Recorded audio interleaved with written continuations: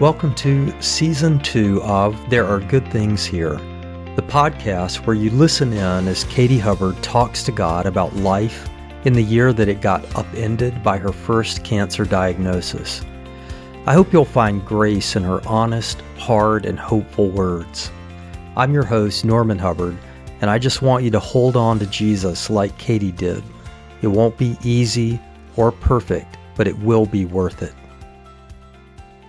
Monday, March 2nd, 2009. Dear Lord, thank you for giving me 4 children. Mom and Dad are coming tomorrow. I am so glad.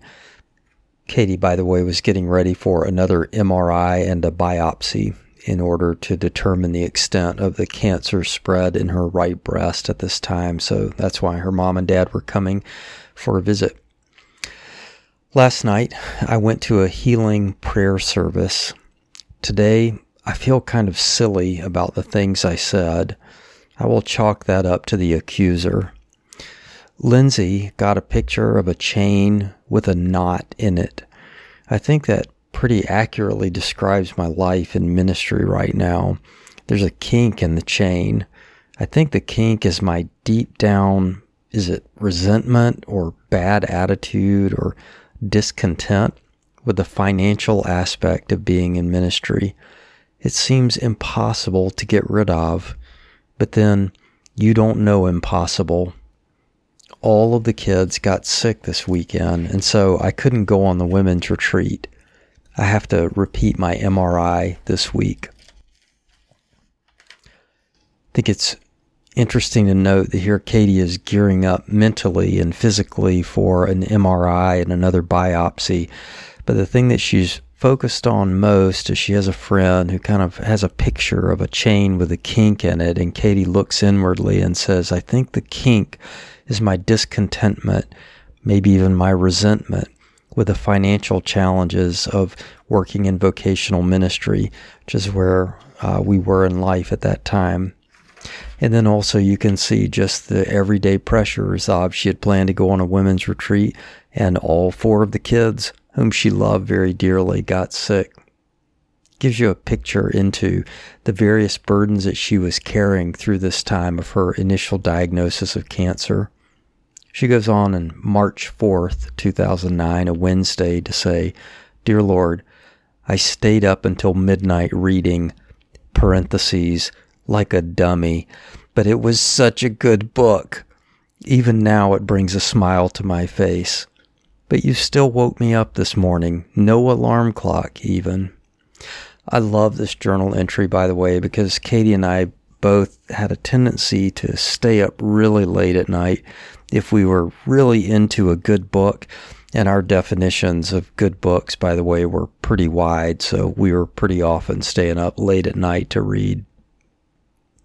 March 5th, 2009, the next day, a Thursday. Dear Lord, yay, I survived my MRI.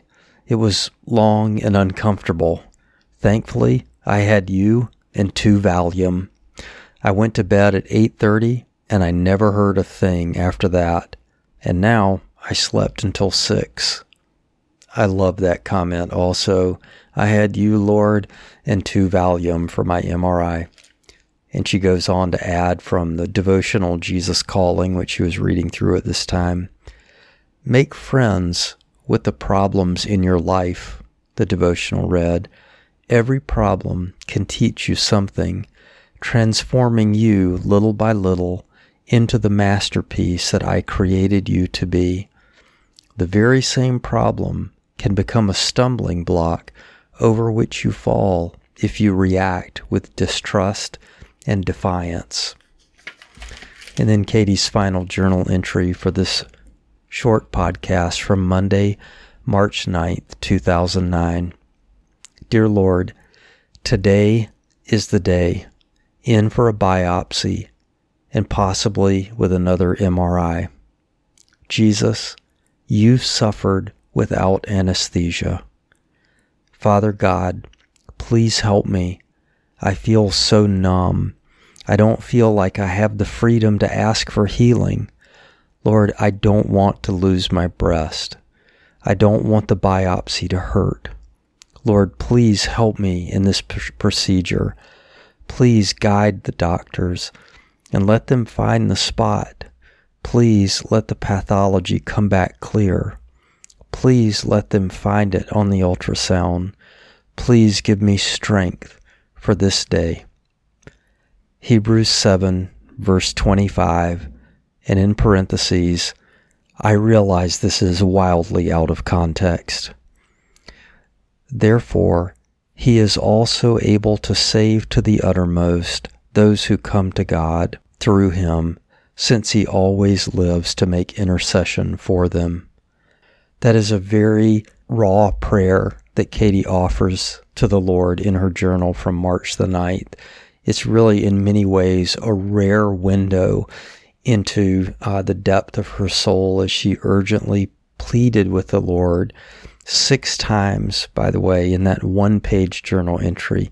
Please, Lord, please, God, please would you do this for me, as she asked for God to guide the surgeons and help her through the biopsy as they were trying to assess the extent of the cancer spread in her breast tissue. And then just looking to the Lord in prayer and relying on the fact that God would be there for her to make intercession for her and save her. By the way, she does say, she quotes Hebrews 7:25 out of context, but I would also add that when you read the word God is able to save, it was also in the Greek in its time brought with it the connotation of heal. God is able to heal or restore. And so, yeah, Katie, I'm not sure how out of context that verse was. Thanks for joining me for this episode of There Are Good Things Here. Please join us again in a couple of weeks.